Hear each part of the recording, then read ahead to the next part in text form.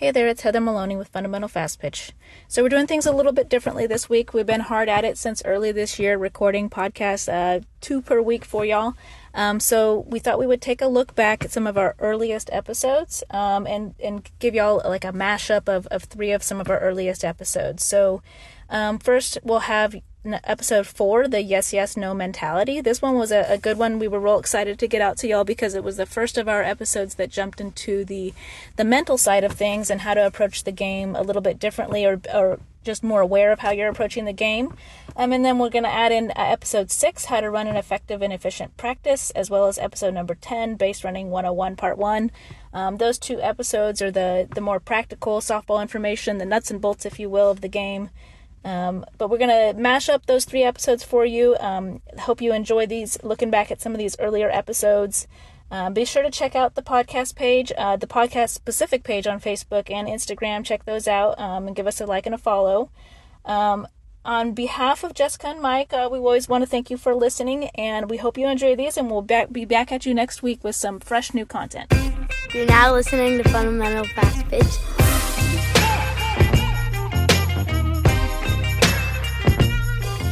All right, welcome back, everyone. It's Mike here with Jessica Tanner and Heather Maloney on the Fundamental Fast Pitch podcast. This is episode 4, titled The Yes, Yes, No Mentality.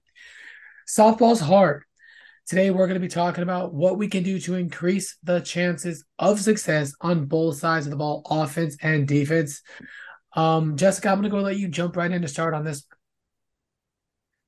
Okay, so I'm going to be speaking more so on the offensive side of the ball. So bunting, hitting, things like that. So the yes, yes, no mentality basically just goes into having a plan, having an approach, and wanting to do something as opposed to hoping something happens. So in this case, wanting to hit or wanting to get your bunt down instead of hoping that you walk or hoping for some other situation. So the yes, yes, no mentality specific to hitting is I break it down to actually points, like checkpoints within a pitcher's windup that either in your head or out loud, whatever works for you, you are actually saying to yourself, yes, yes, until it's a no.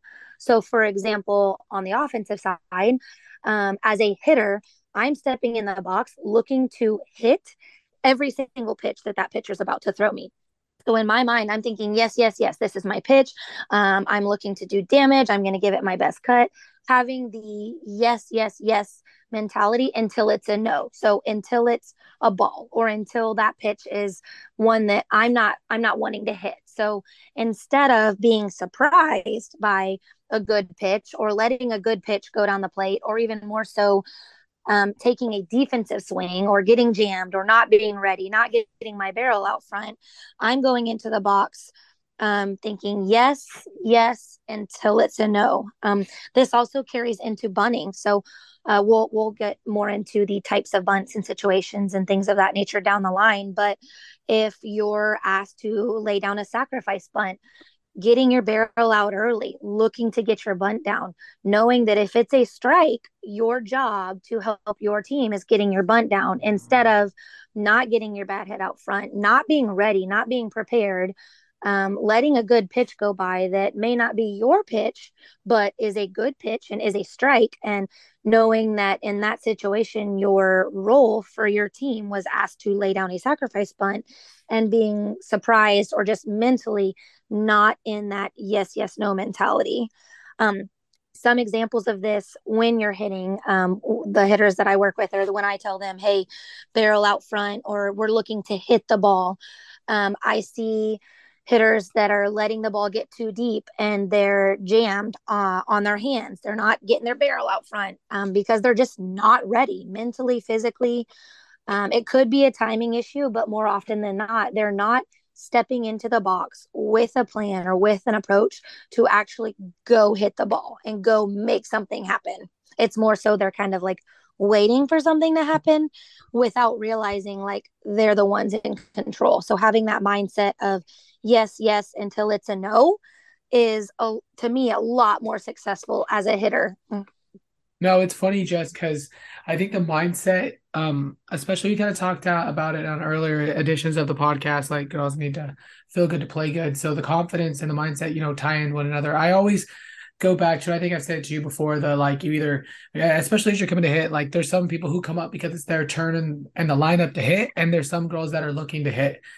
What can the girls who may be on the latter portion of it do to get to the former portion? Like, how can we get some of those girls confidence up? Like, what could you suggest? Something simple potentially that every parent out there could help, their kids do, whether it's looking or seeing the ball, whether it's the pinto bean stuff, like stuff like that. What could you suggest that's very basic to get those girls who may be lacking confidence to where they can become yes hitters? So to me, the biggest thing is muscle memory, getting them reps. If they're scared of speed, if they're scared to swing, take them to the cages, put them in front of speed, put them in a situation where they are uncomfortable so that they grow and they find that confidence and it just a light bulb goes off and it's like, oh, hey, I can do hard things. I can handle this. And then you would be amazed at what you see happening in practices and games and how that just directly trans into their approach at the plate. If it's a timing thing, if they're struggling with the speed and they're just nervous, again, put them on a machine, crank that speed up. If it's not watching the ball, that's a whole different thing. That there's training goggles for that. There's the pinto beans. There's the small golf ball wiffle balls. There's T drills that you can do. We'll have all those up and ready for you guys at some point. But as far as the actual confidence at the plate, they have to know that they can do that. They have to know that they can go into the box and they can hit the ball hard. So putting them in situations where they can find that success off the field and have it directly translate like onto the field, I think is the best way help them um, to help them kind of work through that mentality. I think some for the real younger players, especially like say 10U where they're first facing live pitching, if you can take some of the pressures away from them, because if it's brand new and now we have a ball coming at us that may not be accurate, and it's a little overwhelming, especially if you're not very experienced. I've had some success with just take the bat out of their hands and ask them to stand in the box and stand in there confidently and tell me if that's a pitch that they want to hit or one they want to take. And that just kind of takes a little bit of the pressure off and helps them with the decision-making portion of the swing. And then once they kind of get the read for which pitches I like to swing, I think I want to swing at, then you put the bat back in their hands, and then they have some comfort in knowing that they can make those decisions.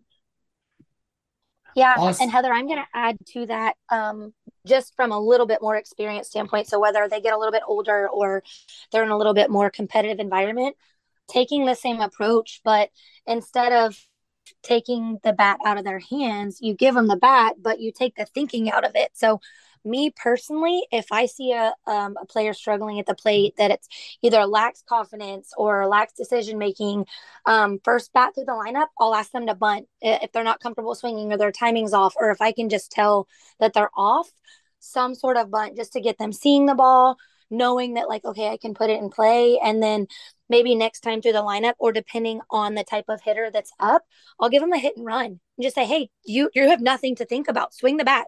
Whether I have runners on base or I don't, I need them to know that like I can hit this ball. I can hit this pitcher. So helping them to kind of take any sort of mental aspect out of it and just, hey, just go swing the bat. I have found success in that as well. Again, it's going to depend on the player, but that's another kind of option if you want to encourage them to just turn their brain off and go play softball. Awesome and insightful as always, ladies. Specifically, I think the explanation and example of how we're actually saying, yes, this is my pitch, I'm looking to do damage, until it's a no is super simple to like say out loud, but until you do it and think about it, it's one of those things where, like you said, muscle memory, even in the brain, right? Like, I think it was super insightful. And, now I'm going to go ahead and admit that I'm going to have to probably listen to that hitting portion of the podcast again at either half speed or twice, as someone who was never really a plus hitter. However, I do love me some defense. And Heather, I know you love you some defense as well. What can you tell us about the yes, no mentality as it relates to defense as a mindset? Defense is fun. So I like to say, just to put it in one little simple sentence, is you're making the play until you're not making the play. So if before the ball is even pitched, before it's hit or anything, you should have a plan in mind. So if you don't have a plan in mind, then you're really setting yourself up for failure. So for like in a simple situation, let's say you're in the infield and there's no runners on. So before the pitch even is thrown, you need to be thinking, if I get the ball, I'm going to one. So as the ball is pitched and it's hit, if it comes to you, you're yes, yes, yes, yes, I have the ball, and now I'm making the throw. But let's say maybe it was a slow roller, or maybe I bobbled it just a little bit. It may be a close play at first, or maybe she's a fast runner, and maybe I'm not going to have a play. Well, if I stop after I field that ball and pick it up and look, it's too late. So I need to, as quick as I can, as smooth as I can, move through the ball, act like I'm going to make the throw.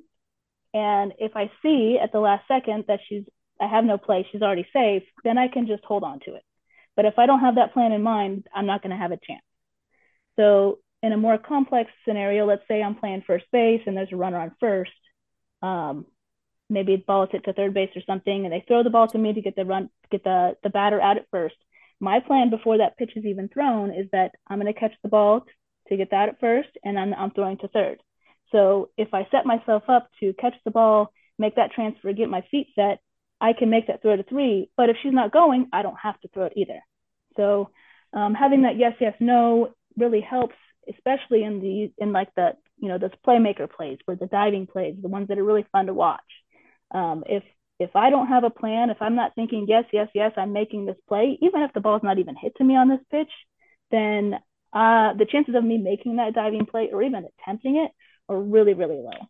So having a plan, and then in my head thinking aloud, yes, this is my ball, even if it's not my ball, I'm still breaking towards it. Yes, yes, yes, until I don't have a play. No, and I think that's great. I think, some of our younger players, as we touch on a lot during this podcast, may have some trouble tracking, as they're beginning with the outs and where the base runners are and where the correct play is. But especially as the girls get older and, advance, like, it's so simple, right? But just knowing where the runners are at and knowing how many outs takes so much of the guesswork and so much of the difficulty out of, playing defense, which is hard. Defense isn't easy. Right, definitely not. And even if you have the wrong play in mind, so things change on the fly. Things don't go as planned always. So even if you have the wrong play in mind, your brain is already thinking, not in the moment. It already has a plan, so it's already in motion. So you can adjust a lot quicker if you have some sort of plan in mind. No, absolutely. And I think, like you said, it's just having that foresight to know what's going on, whether you have to adjust on the fly or whether you're able to play it out as is. It's just, it's funny because we kind of tie back and relate like relatable issues. Where at the field this weekend and a ball's hit and you can see the girl make a great play, Heather, like incredible play to get to the ball, and then you look at her face and she's like, "Oh my God, like surprise what do I do? Like, I made a great play. What do I do with the ball?" And it's something that as coaches, you want to continue to reinforce in a positive way. Just, hey, like, this is what we're doing. This is what we're doing. I think, as Jessica said, the muscle memory of hitting, like muscle memory is just, especially for the softball IQ side of things, is just as important on the defensive side of the ball, Jess.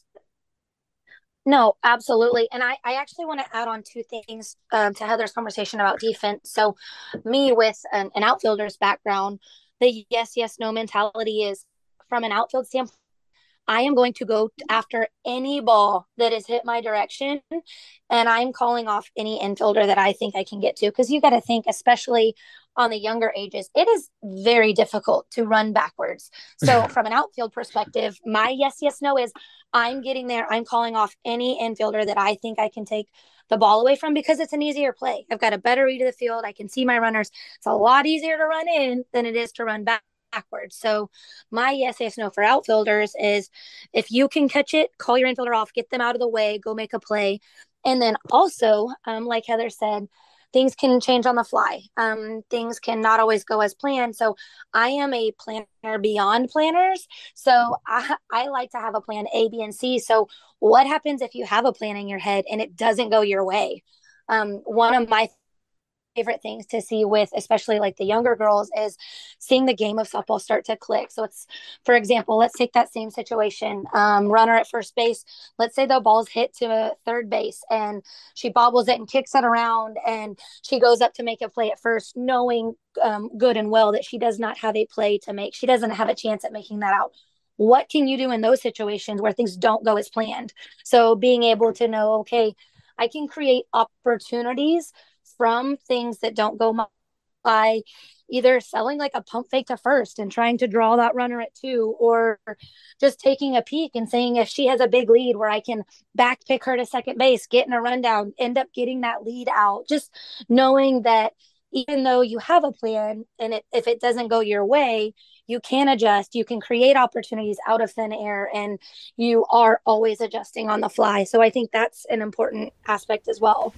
All right, jumping out of episode 4, the yes, yes, no mentality, straight into episode 6, how to run an efficient and effective practice. Guys, how to run an effective and an efficient practice. Heather, as I kind of alluded to quickly, having a plan is key. Expectations by age probably is where we should get started. What do you think?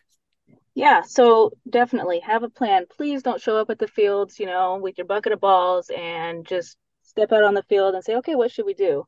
Not necessarily that it's not necessarily that you have to, write everything out to the T, but have something, at least a mental list of the things you'd like to accomplish at that practice. So have a plan, have a plan B just in case maybe it rains or some unexpected situation at the fields pops up. So plan B could be to jump in the cages or do something off the field, or maybe it rained earlier, but they didn't rain you out, but maybe the infield's too wet, so you've got to only be in the outfield. So have a plan and have a backup plan.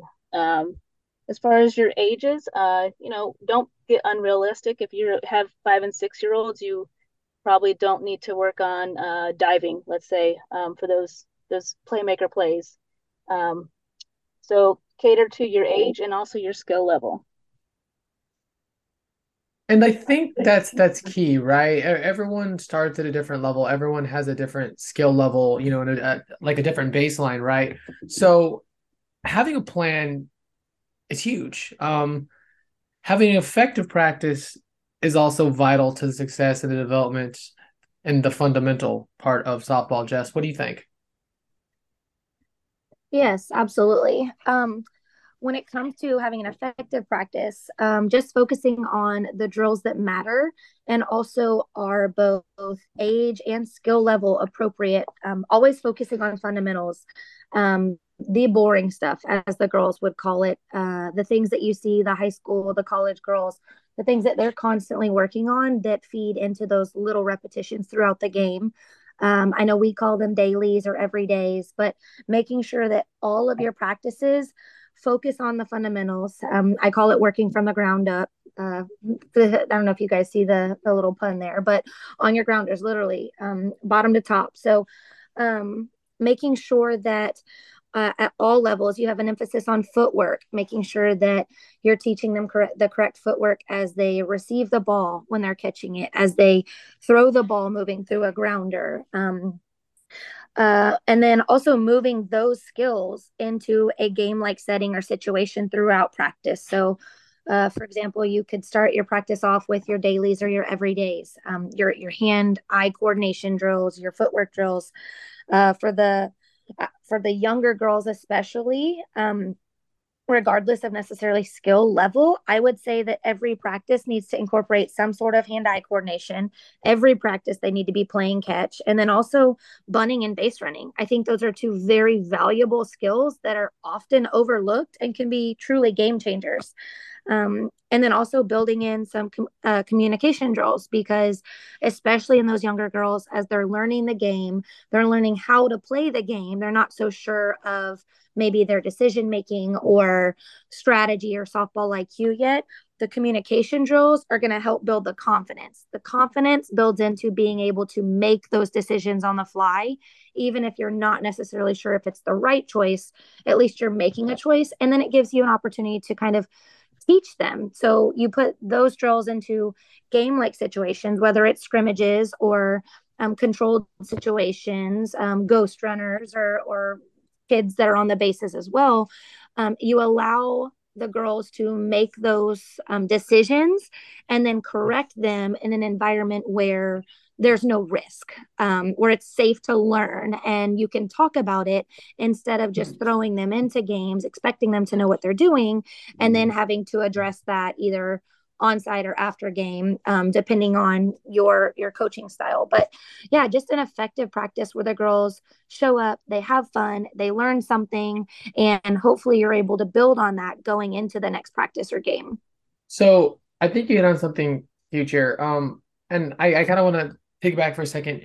We're talking about the reps and the repetition of it all. And as you know, I think we all know, and we've had conversations. You don't want to have bad reps, create bad habits. We want quality reps. 10 quality reps versus 50 bad. But because this podcast is kind of directed towards all ages, and a lot directed quite a bit towards the younger audience as well. What do you guys think? Like, what do you do if the player is having an issue making adjustments? Like, as a coach, as a mentor, who's teaching and molding the young girls, especially at a young age, at what point do you stop coaching if the adjustments aren't coming versus trying to work through it? Is there a certain amount of time, or is it kind of just a feel? I don't think there's just one flat answer for that. It's going to be case by case, kid by kid. Sometimes you might get frustrated because you keep repeating yourself and the adjustment's not being made, but it could be just that particular kid doesn't learn by just being spoken to. Maybe they need to be shown. Maybe you need to actually help them move their body in the way that it should be moving. So I don't think there's a flat answer for that, but I think definitely if you're having a hard time, maybe getting frustrated with the lack of adjustments, it may just be time to change your approach and how you are trying to teach that kid. Anything you want to add to that, Jess? Absolutely.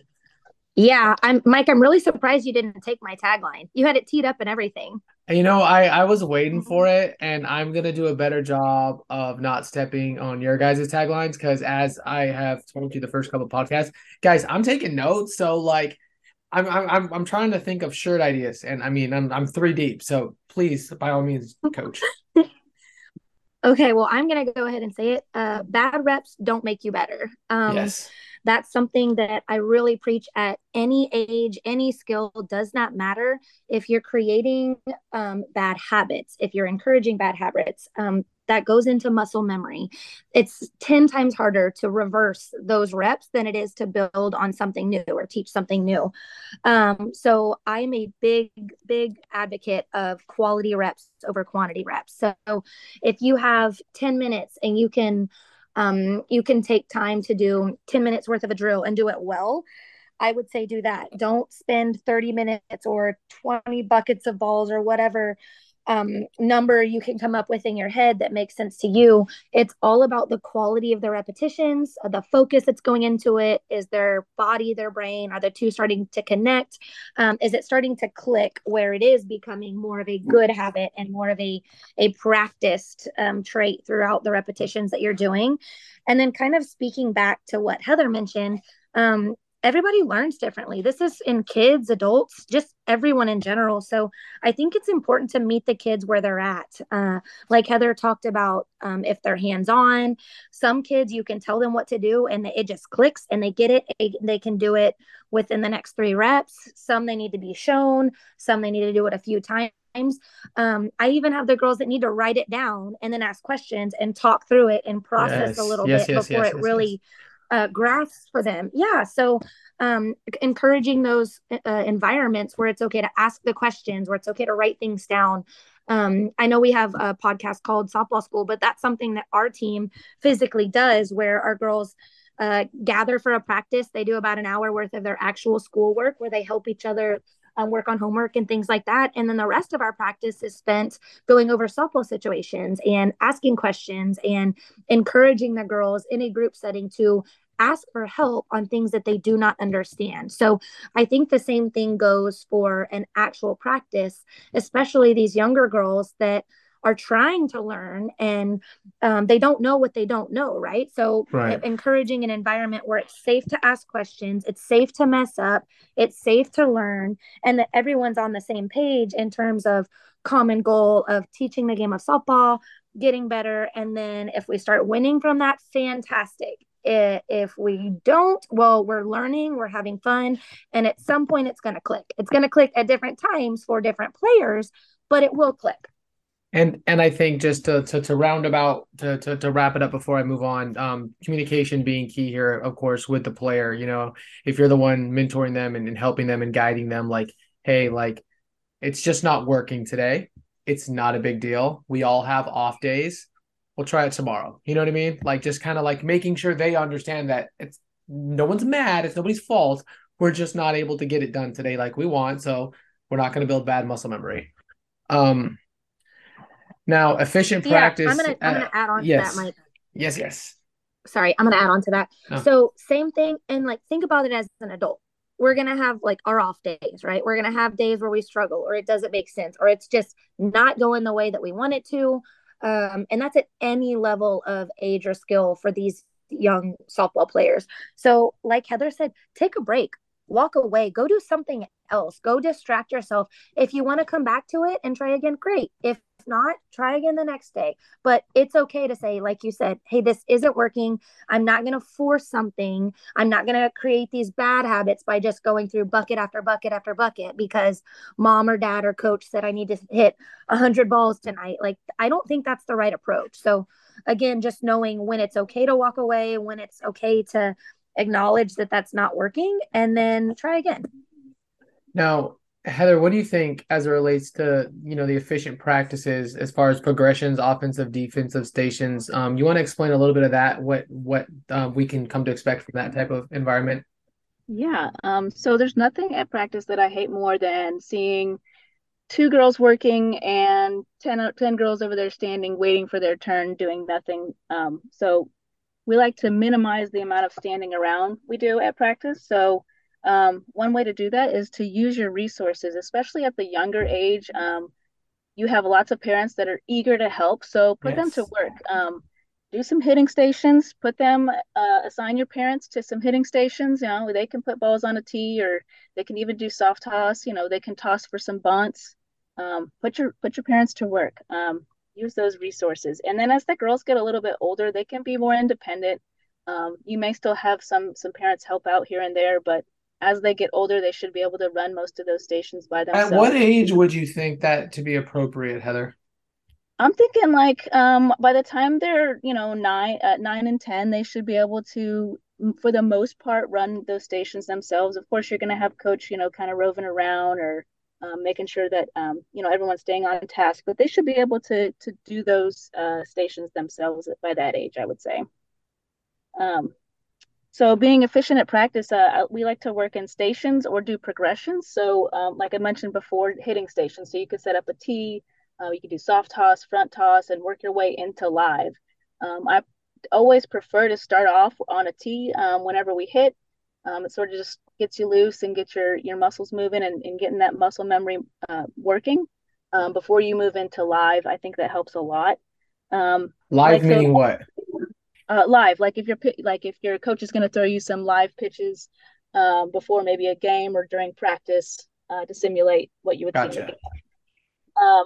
So for like defense, what you could do is you could start out with some dailies or some other glove work drills, and then work into some footwork drills on a ladder maybe, and then start working balls off of a bat to kind of work your way up into sort of the real deal type of drills in practice. Yeah, all those things can help you have an efficient practice and minimize that standing around and really maximize the amount of work and the value you're getting out of those short practices.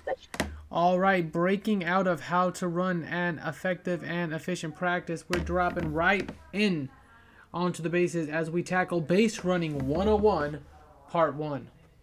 Yes. So we talked about being in the box, how to get out of the box. Now we're going to work our way to first base. So early on as a hitter, once you start to get more consistent with your swing and more comfortable with just the game and getting your reps in, you begin to understand if you get a good hit, if you hit the ball hard, you have a general idea of where the ball goes. But until that point, especially our younger players, you're hustling hard down the line, and you're if you know the ball is like on the infield, or you don't know where the ball is, you're hustling hard down the line through the bag, and about 4, 5, 6, depending on your speed, steps after the bag, you're breaking down into an athletic position, turning your head physically to your right, over your right shoulder, to see if you can find the ball against the fence. You are looking for an overthrow. In that instance, if the ball is overthrown and you know your speed, again, that's a big one. That's a big part of this conversation. If you think that you can get to the next base, to second base, one, it is important to know, especially our younger players and our younger coaches, you do not have to go back and touch first base before you go to second base. That's very, very important. It could shave a couple of extra steps off of your line to second, and that could be the difference in you being safe for you being out. So just know, if you find the overthrow against the fence, it's you see it, you turn left, you go straight to second from wherever you are at past the bag. Now, when you're running through first, another thing to mention is that we have the safety bag. It's usually the orange or the red bag that's on the right side of the line. This is for our base runners. The white bag is for defense. It is important that respectively, each of them stay to using their own bags. Again, this is a safety bag for a safety reason. This is trying to keep the runner from running into a helpless first baseman trying to catch the ball. It's to try to keep the first baseman from impeding the runner, maybe stretching to catch a ball. It's just a safety thing. So just know, runners, we're going hard through that safety bag, and then breaking down to find the ball. If you have an idea that you hit the ball to the outfield, or you think that you may have an opportunity to take an extra base, you've got one, you might be able to go to, let's say it's to the outfield or potentially in a gap. We are not taking that straight line. We are bending around into a question mark or a banana, whatever your preference is of calling that change in direction, to get us into an angled position to be able to hit the inside left corner of the white defensive bag in order to continue on our route to second base in as short of a path as possible. Again, a couple extra steps makes a big difference, or at least putting us into a lead to go a few steps, rounding the bag, find the ball, and make a decision if we can go or if we need to come back. Once you are on first base, let's say you've hit it, next batter comes up, you're ready to the next play is happening. Again, going back to that explosive base running, explosive out of the box, explosive at every bag. Every time you leave the bag, the other team needs to think you are stealing. I cannot overemphasize that enough. It's important. It's huge. It gives you extra momentum, extra speed. It's a game changer. And then basic rule of thumb, any ball on the ground, it's a force play from first base. It is that simple. Ball on the ground, you're going 0 outs, 1 outs, 2 out. It does not matter. So just know, from first to second, ball on the ground.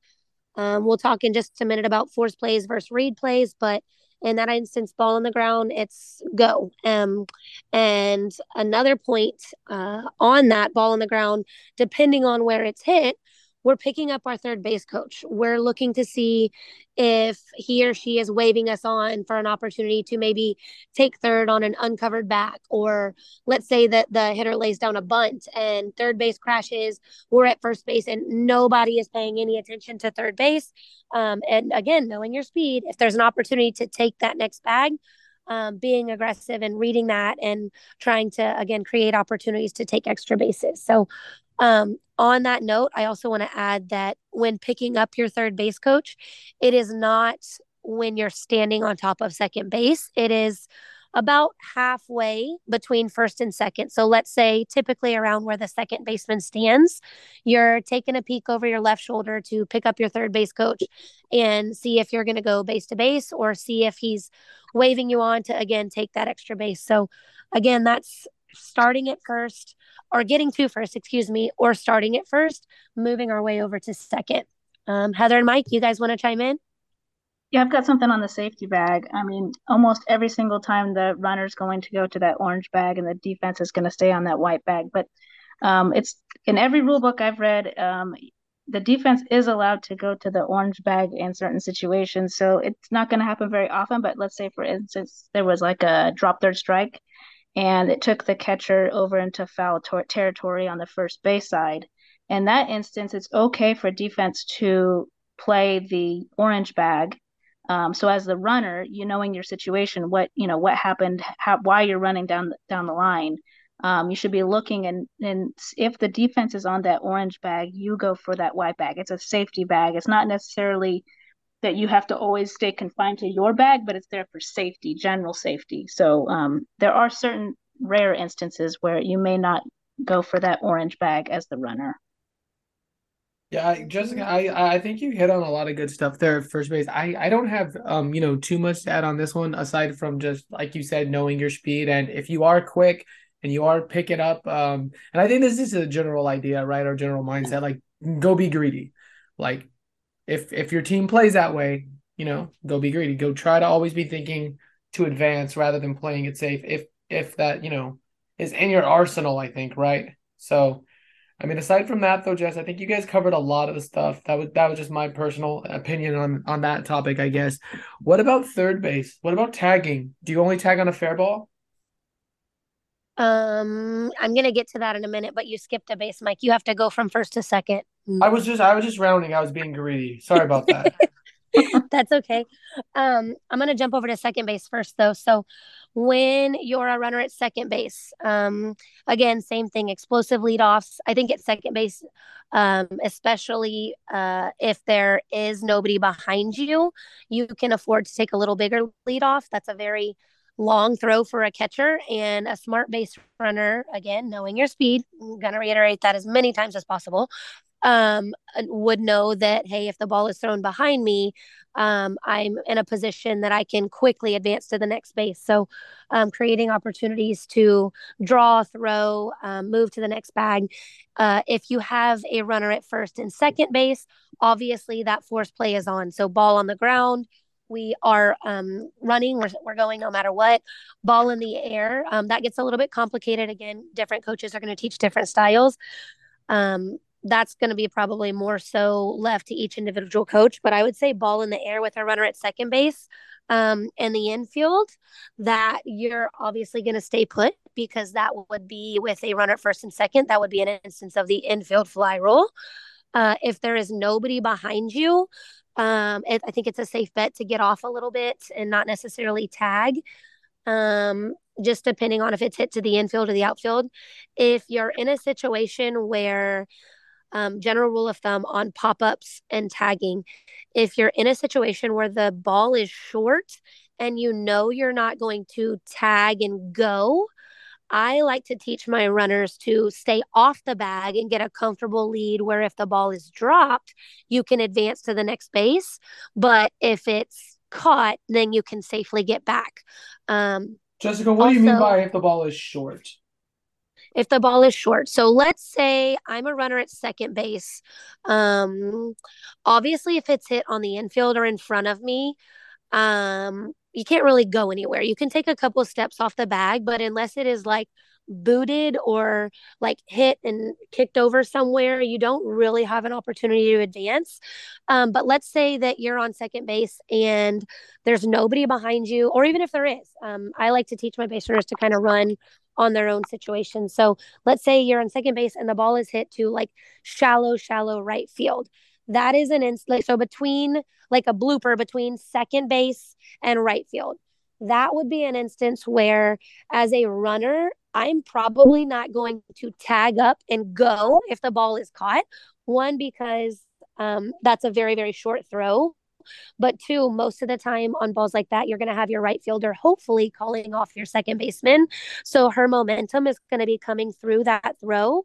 So in that instance, I would get maybe safe rule of thumb is I say 4 or 5 steps, but the easier way of saying it is a comfortable distance off the bag to where if the ball is caught, you know you can get back, whether that is sliding, diving, whatever it takes, you know you can comfortably get back if the ball is caught.